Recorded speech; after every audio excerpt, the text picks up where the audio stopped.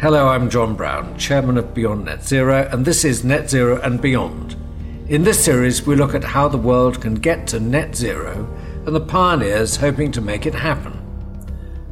So far, we've explored the ways in which different sectors and industries are trying to reach net zero by deploying new technologies and changing behaviours.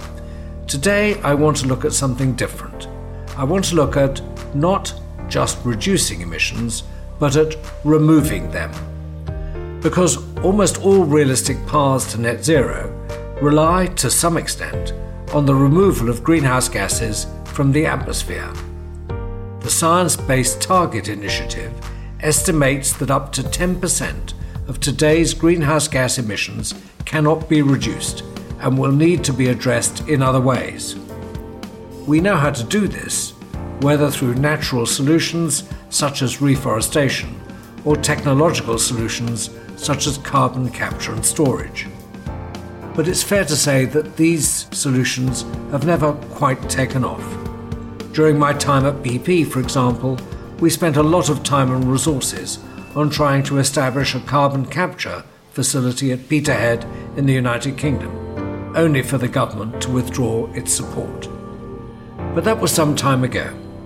Today, there's a renewed focus on new ways of thinking and doing something about greenhouse gas removal. One man at the centre of this is Sean Fitzgerald, former director of the Royal Institution in London and now director of the Centre for Climate Repair at Cambridge University.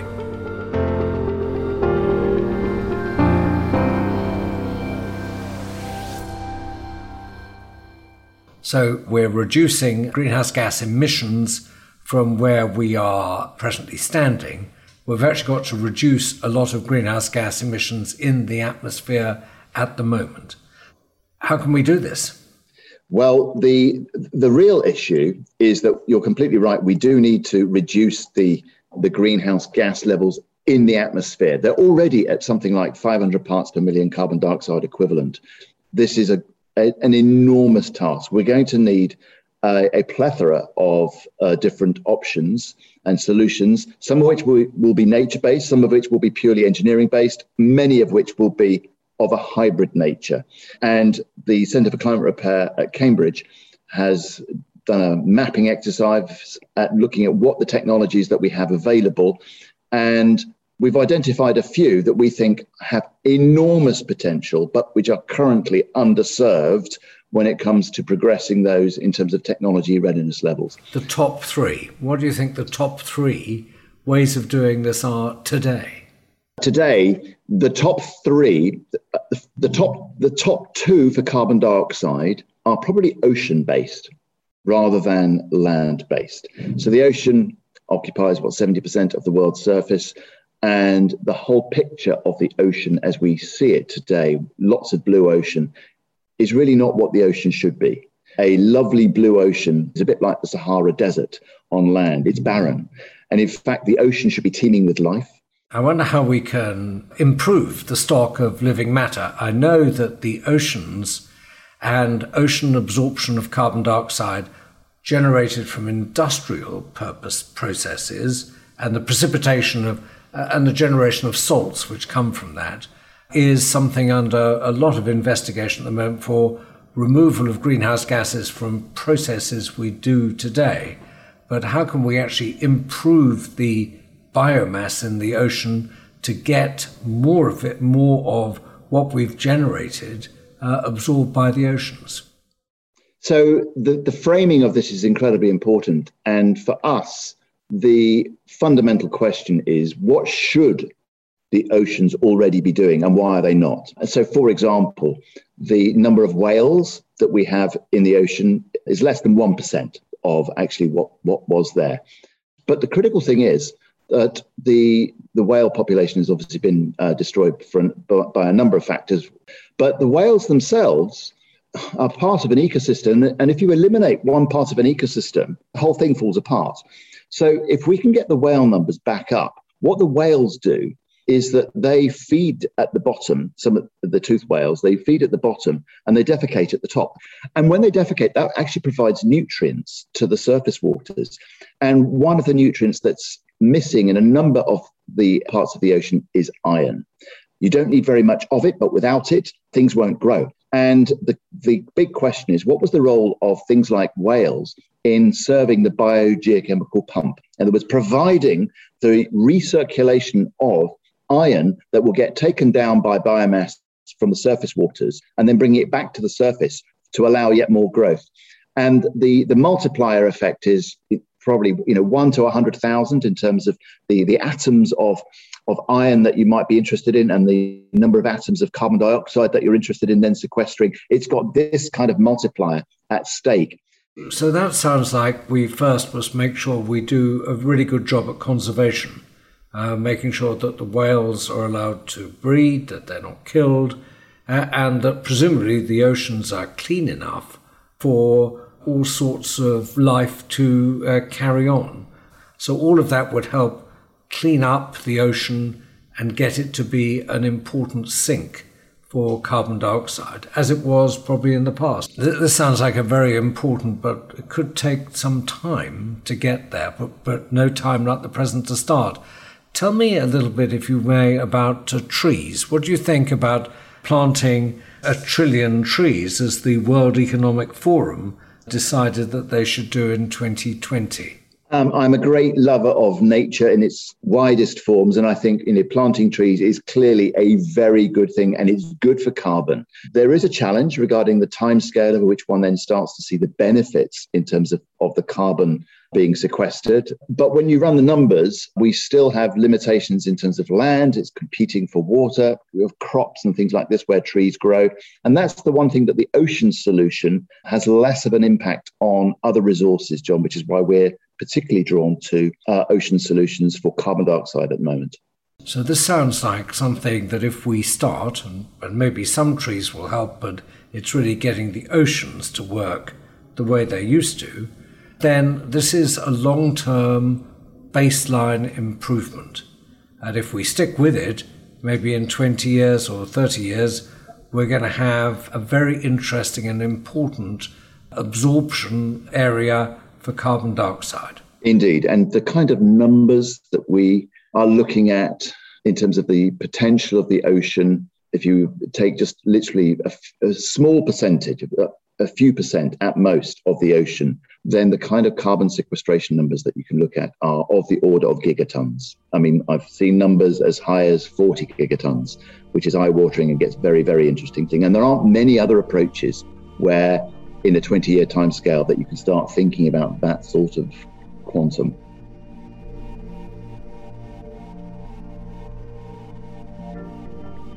So increased temperatures in the Arctic area unfreeze permafrost. Permafrost is a combination of ice, gravels, and biomass. I remember this very well when I worked in Alaska. We were very concerned working up in Alaska not to damage the permafrost, because the moment it is damaged in any way at all, it behaves very differently. It creates lakes, it starts decaying, and you can see today photographs of the Russian Arctic where the permafrost has buckled and produced hills where there were plains of permafrost. And permafrost, as it unfreezes, starts emitting methane and carbon dioxide. Is that correct? Indeed. So we were seeing releases of methane from what was previously permafrost. And the scenarios that I've seen looking at the potential releases of methane from the clathrates, from just stored in the biomass there, and carbon dioxide as well. But the methane releases are quite scary.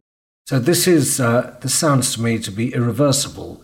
But how can you repair the permafrost? So it is irreversible in the current framing, and we have to accept that the rate of progress on emissions reduction and indeed greenhouse gas removal is too slow for us to see that the Arctic will stay in a frozen landscape. And therefore, the third objective of the Centre for Climate Repair is to looking at the reparation of places like the Arctic. And the only thing that is left to us is to think about whether we could potentially reduce the amount of radiation from the sun impacting on those areas. And it's not something that I want to do, but I fear that we might well have to do it. And therefore, we've got to go and do the research. And if we can reduce what we call the insolation, the amount of sunlight coming into the Arctic in the Arctic summer, even just by a few percent, it can have dramatic effects in terms of, therefore, turning the tide and being able to certainly preserve what ice is left. But ideally, over the Arctic winter, to then allow more of the ice to form. If we can then ensure that the ice grows to about 1 meter thickness over the Arctic winter, we'll then be able to keep the ice cover over the Arctic summer. And that does two things. A, it allows the ecosystems to be maintained, but importantly, it increases what we call the reflectivity or the albedo over the Arctic summer. And therefore, the ocean itself won't get heated up as much because the sea ice is doing a reasonable job at reflecting the sunlight. So we've got to try and keep the ice there. So what we know is that the Arctic is warming much faster than the rest of the globe by almost a factor of 3. Is that right? About 3 times faster. And as it warms, so the ice goes away, ice has 2 functions here. One is to keep the Arctic together, so things like the permafrost don't melt. And secondly, ice is white, and white things reflect solar radiation. So the proposal here is to refreeze the Arctic by stopping the sunlight going to the Arctic. That sounds like science fiction. Sounds like a big job of geoengineering, and we don't quite know how to do that yet, I think, but it's certainly worth thinking about. I mean, we don't know how to do it. You're completely right. There are some modeling studies that have been undertaken. There have been some laboratory studies on looking at release of particles and how that might be undertaken. But we have not seen any field scale experiments. And, we haven't necessarily thought of everything. And therefore, we're going to need to tread very carefully because we have to assume that there will be negative unintended consequences, and we have to try and identify those through experimentation before someone starts to try and do some of these things, perhaps in anger, in desperation. We need to do the research. But in terms of therefore choosing which particular types of geoengineering that we are going to undertake for research purposes here at Cambridge, we've decided to choose an approach called marine cloud brightening. And the reason being, marine cloud brightening involves basically generating sea spray. So the smell of the sea air when you stand on the shore, that smell is salt water that is evaporated, and you're smelling salt crystals. And salt crystals of the right size get convected up naturally, and they only need to go up to about 1,000 meters. But if you get the right size salt crystals, they can actually make the clouds whiter. It's a natural process anyway, and we're looking at how we might be able to create more sea spray in certain parts around the Arctic. And the idea being that if you don't like what you've done because of an unintended consequence, the characteristic of this effect is that it's only got a shelf life of about 2 weeks. The moment you stop generating the more sea spray, the salt crystals just get rained out, and then you're back to square one. The downside is, because it's only got a shelf life of 2 weeks, it's quite expensive to keep doing it. But I believe it's much more important to do the safer things first, even if they cost you more, to help us learn more about geoengineering approaches. Seems to me that repairing the oceans and getting more life into the oceans is almost good for all seasons. It's something we really do need to think about and do well. Planting trees in the right places, being careful that we use land very carefully, that's pretty good as well. We've got to do something about the Arctic, but we need to be very careful how we do it. That's it. Thank you so much for your time. Thank you very much. Bye-bye.